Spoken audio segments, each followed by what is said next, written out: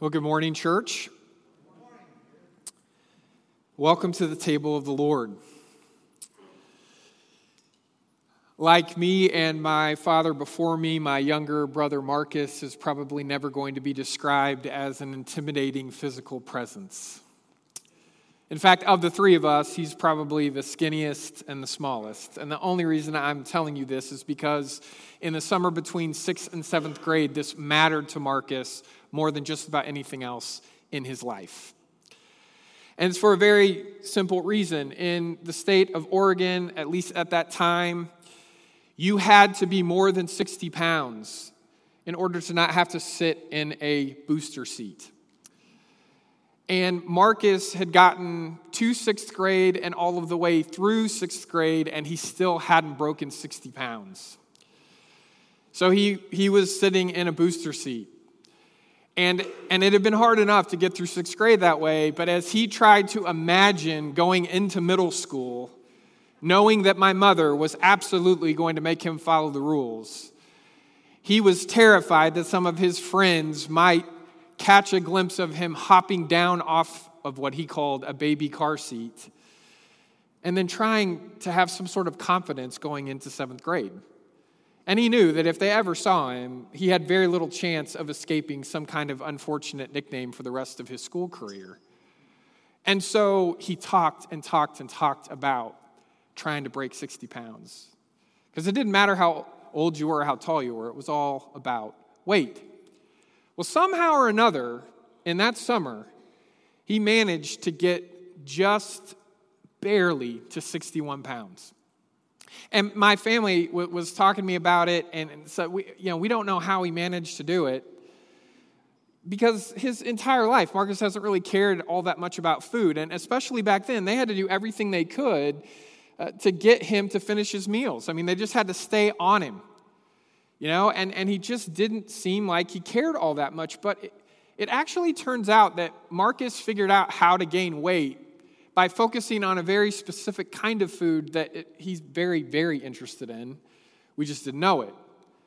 Until 2 a.m. one morning, when my sister Jenny couldn't sleep and she was thirsty, and she went down to the kitchen to get a glass of water, and she heard noise in the darkened kitchen. And so she reached over and quickly threw the light switch as fast as she could to see who was there. And there was Marcus sitting at the table in all of his 61-pound glory, well into his third chocolate-covered donut of the evening. She knew this because the box of donuts was brand new before she'd gone to bed, and 3 were missing. And he decided that he only had one survival tactic, because it was definitely against the rules in our house to be up at 2 a.m. eating chocolate-covered donuts. So we're not talking about the mini donuts. We're talking full-size adult. He just dropped the donut, put his arms out in front of him, rolled his eyes back into his head, and tried to pretend he was sleep eating. And to this day, he's never admitted that he was alert or awake, that it was just a mystery that he had somehow gained enough weight to not have to sit in a baby car seat in 7th grade. My family and I, we bring that up every time we get together for a meal, and we're talking about things growing up, and we talk about, those shared family stories that every time somebody tells it, we just all laugh, and Marcus still claims his innocence. We all have, memories of meals that have made a lasting impact on us. And honestly, some of those meals, all joking aside, really can happen in the middle of the night, a midnight snack and a conversation you have with somebody. Other times it's a special occasion where you go out and you're celebrating something, an anniversary or some life milestone. Other times it's those familiar family gatherings around the holidays where, so many people may show up that you can't find enough space at the table and enough chairs for everyone. Whatever it is, when we think about those kinds of memories that we have from those meals, sometimes the food does make an impression, but it's never really about the food. It's about the space the food creates, the meal creates, that allows us to experience connections that we desire, right? To have conversations that need to take place, to have a sense of of community that we long for. All of us have memories of meals that have made a lasting impact on our lives. And this morning, as we continue to focus on John's gospel, we're actually going to be reading a conversation that takes place between Jesus and a crowd of followers. And it's a conversation that revolves around food on the surface level. But Jesus, as he does so often throughout John's gospel, he's not just talking about food. He's using food as a metaphor for something that's even more important. And so we're going to read that together now. Now, this is a really long conversation. So if you open up to John chapter 6, we're going to start reading in verse 29, but we're not going to read the entire thing. We're going to skip around a little bit so that we have a good grasp of what they're discussing without reading the entire chapter. But let's start reading together now. Jesus said, "The work of God is this, to believe in the one he has sent." So they asked him, "What sign then will you give that we may see it and believe you? What will you do? Our ancestors ate the manna in the wilderness, as it is written, he gave them bread from heaven to eat." And Jesus said to them, "Very truly I tell you, it's not Moses who's given you the bread from heaven, but it is my Father who gives you the true bread from heaven. For the bread of God is the bread that comes down from heaven and gives life to the world." "Sir," they said, "always give us this bread." And then Jesus declared, "I am the bread of life. Whoever comes to me will never go hungry, and whoever believes in me will never be thirsty." In verse 49, "Your ancestors ate the manna in the wilderness, yet they died. But here is the bread that comes down from heaven, which people may eat and not die. I am the living bread that comes down from heaven. Whoever eats of this bread will live forever. This bread is my flesh, which I will give for the life of the world. Whoever eats my flesh and drinks my blood remains in me and I in them. Just as the living Father sent me and I live because of the Father, so the one who feeds on me will live because of me. This is the bread that comes down from heaven. Your ancestors ate manna and died, but whoever feeds on this bread will live forever." Jesus has to keep circling in this conversation because they're wrestling with what's actually going on. Now, there is a central question that keeps rising to the surface. Or maybe another way to think about it is it's at the heart of the Gospel of John. It's a question that you can't escape as you read it carefully. And here's the question: why are these people following Jesus? Right? What is their motivation? What are their expectations? And this chapter 6 conversation is far from the only place where we find this question being raised. Why are these people following Jesus? And it turns out that the answer is frustratingly consistent. For the vast majority of Jesus' followers, they're there because of something that they think he can do for them. They're following him because of something they believe he can offer them. Right? It's not that reaching Jesus is what they're after. It's that they believe Jesus can help them reach something in addition to him. Something that maybe they've wanted or longed for before he ever showed up in their lives. Right? They aren't all that interested, it seems, in developing some kind of friendship or relationship with him as much as they're interested in witnessing what he's able to do for them. These miraculous signs that he's able to perform, that's what they're there for. And they're not just there for the show. They want Jesus to intervene in their lives with that kind of power. Jesus isn't really what they're pursuing. It's what they think Jesus can get them. Now, that's uncomfortable to have to see in other people, but John in his gospel wants us to have the courage and the honesty to admit that it's not just these people 2,000 years ago who ended up following Jesus for some mixed motives and some very self-focused expectations, but maybe, brothers and sisters, you and I at times would have to admit, if we're being really honest with ourselves, that Jesus isn't always the goal. In our relationship with Christ, it's what we're hoping Jesus is going to give us in addition to himself. You get the sense as people interact with Jesus. I mean, they literally say to him, okay, if you want us to believe in the one God sent, if you want us to believe in you, then what sign are you going to show us? What are you going to do? It almost sounds like, what have you done for us lately? And Jesus then enters into this conversation with them. He wants to relate to them. He wants them to understand that of all the good things they long for, he's the best good thing. But it takes conversation after conversation to start to chip away at the self-interested reasons that they're there in the first place. And it's easy for us to stand in judgment of them, right? To be critical of them. But I think we have to admit that even in our own lives, right? It's the fact that Jesus is able truly to do some amazing things, and then we get focused on what Jesus is able to do more than we're focused on him. In this passage, if you go just a couple of verses earlier in John's gospel, Jesus does two things that they just can't get over, right? It holds all of their attention. It's distracting them from who he is himself. The two things are echoes of the story that they understand when it comes to how they want to interact with God. These stories are foundational in that understanding. Jesus is able to feed this huge crowd of people with bread. In fact, he's able to give them more bread than they could possibly ever eat. And then he turns around and he walks across the rolling surface of a storm-lashed lake like it's nothing. And they know stories that are about bread appearing out of thin air.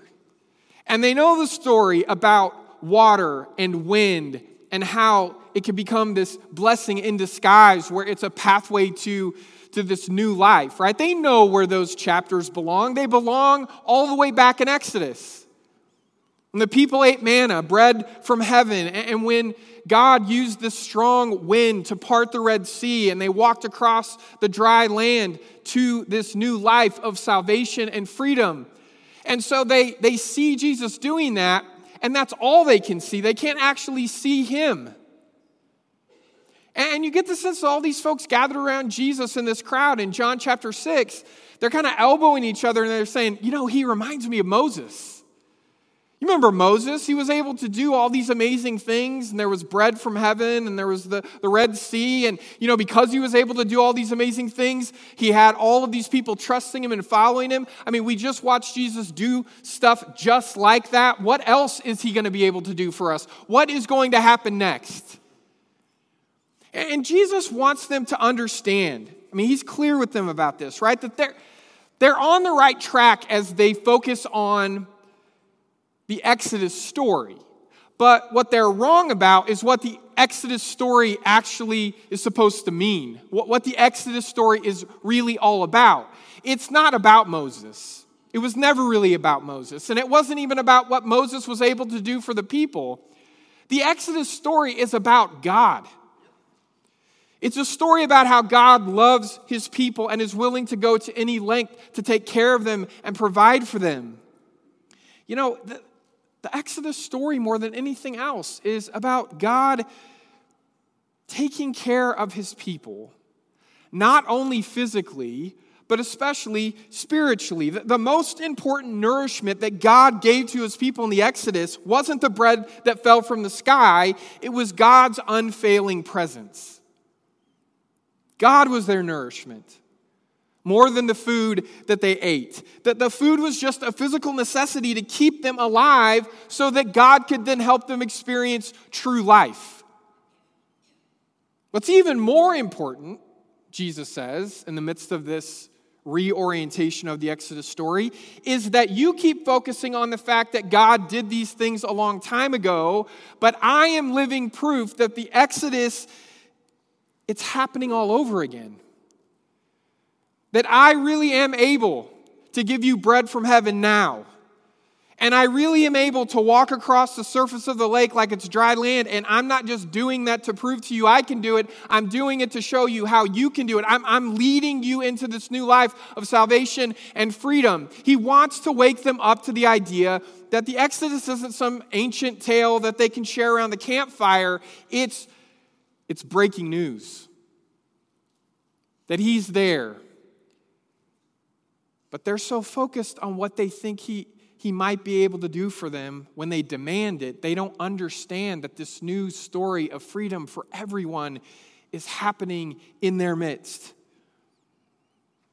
And yet, there's one more aspect to this that Jesus really wants them to understand. And it's why he keeps kind of talking. And I know as we listen to the conversation, it feels a little bit like he's, talking about it once and then talking about it again, and then he's underlining it for a third time. He wants them to grasp the reality that he's not like Moses. He's not a prophet like Moses. He's the God who Moses served. Right? He's the God who offers us more than just the best basic necessities of life. Brothers and sisters, he offers us himself. But we're so busy looking at all the other things he might be able to offer us that we settle for those other things instead of continuing on to pursue an encounter with him. Jesus wants more than anything else to give us himself, to bless us with this unfailing presence. And he wants us to trust that in that encounter with him, we will finally realize that our deepest needs and longings are finally met and fulfilled. That of all the good things we want, he is the best good thing. Right now, we come up with different names for these longings, don't we? Different terms. The need for meaning, the need for purpose, the need to matter, the need to know that we can make a difference. And I want you to think about, what do you call the things that you long for? What are you really hungry and thirsty for? More than anything else. Is it joy? An indestructible joy? An unending joy? Is it a soul deep sense of belonging and a welcome, an embrace? Is it the experience of totally and completely loving someone and being loved in return? I mean, what is it that you're really hungry and thirsty for more than anything else? And what John wants us to know this morning, or maybe if we've heard it before and we need to be reminded again, what John is trying to say to us this morning is that it's always Jesus who in the final analysis is the real source of true life. It's Jesus. He's the one who can give us meaning. He's the only one who can bring lasting purpose to our lives. He's the only one who can help us really understand just how much we matter, how much of a difference we can make. Jesus is the one who can fulfill our hunger for a joy that is stronger than the situations we find ourselves in. Jesus is the one who's not just a person, but he's also a kind of place. A place where we always know that we belong. Jesus is the one who, He finds time and again a way for us to encounter the reality that more than anything else, we were created to love and be loved. Jesus isn't just able to give us the things we need to stay alive. Jesus is able to help us come alive. Growing up, I always really looked forward to Thanksgiving. My parents always not only invited people over who were in my extended family, but they always also invited people at church who they knew had no place else to go. And even as a young child, I really enjoyed the experience of having a day where I got to spend time with people who had known me my entire life, and I also got to spend time with people who I'd only met once or twice before. You know, my parents would have everyone start to come over around 11 o'clock in the morning, and pretty soon our kitchen counters would just be covered with all kinds of mouth-watering food. And deviled eggs and bacon-wrapped shrimp and fresh vegetables with homemade dips and crackers covered in special cheeses and fudge brownies and chocolate chip cookies and homemade pies. Are you getting hungry yet?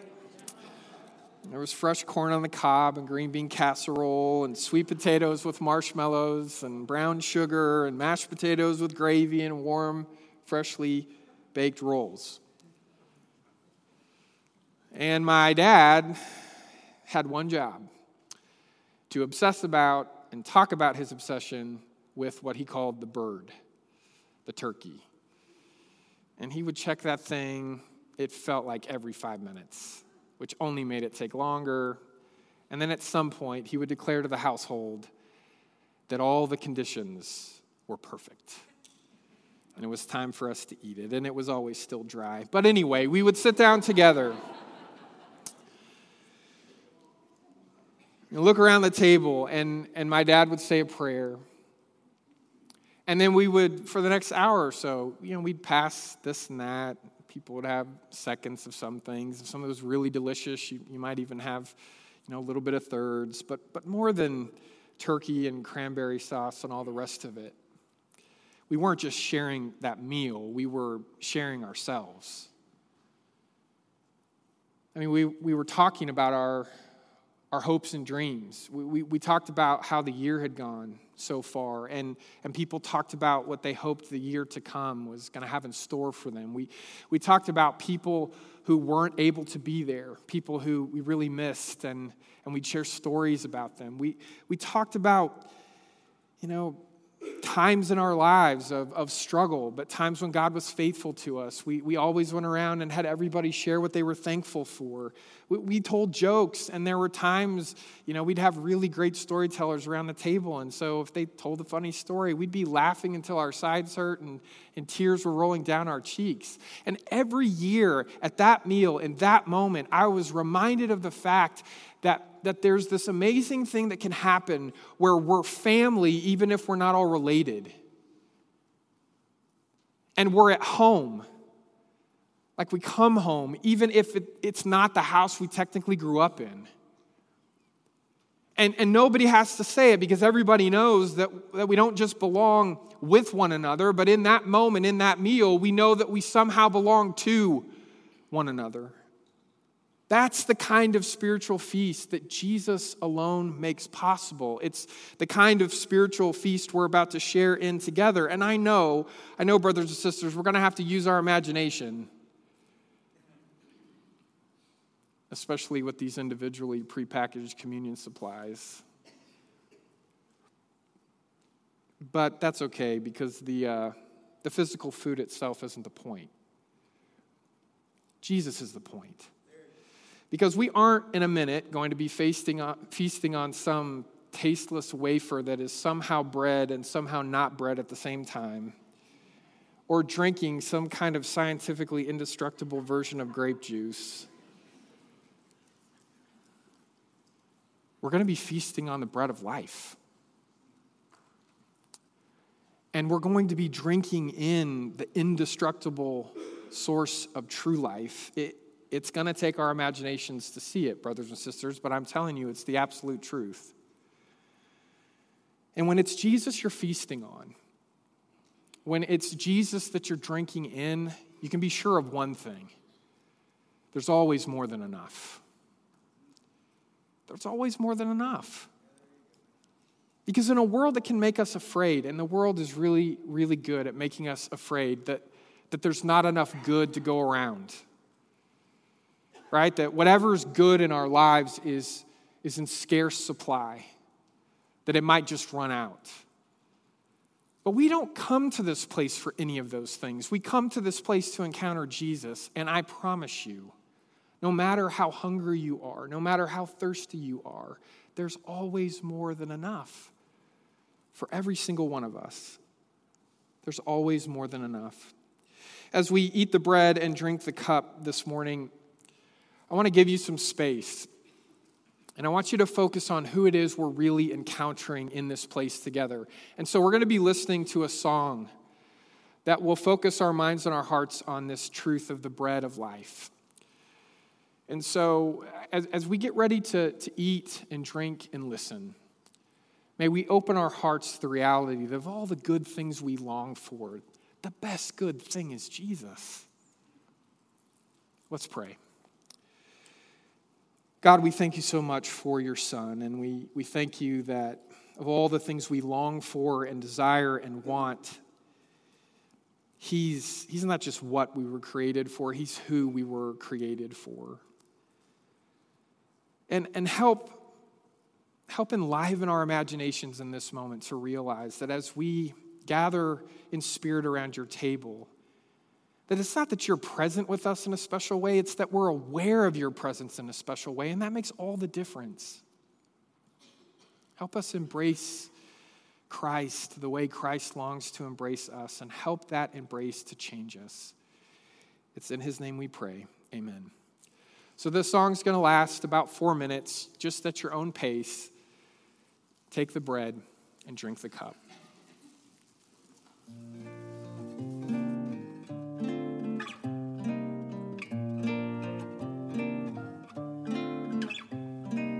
Jesus, bread of life, manna from heaven, broken for the world, offered up for every man. The feast of angels becomes food for the weary, and hungry hearts are filled when you open up your hand, when you open up your hand. Oh Lord, come fill us with your love. This table laid for us, there is more than enough.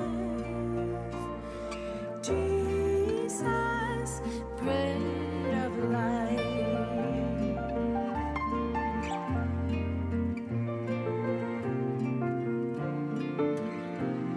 Sister, take what you need, anything I owe. There is no famine here, Jesus' love will multiply.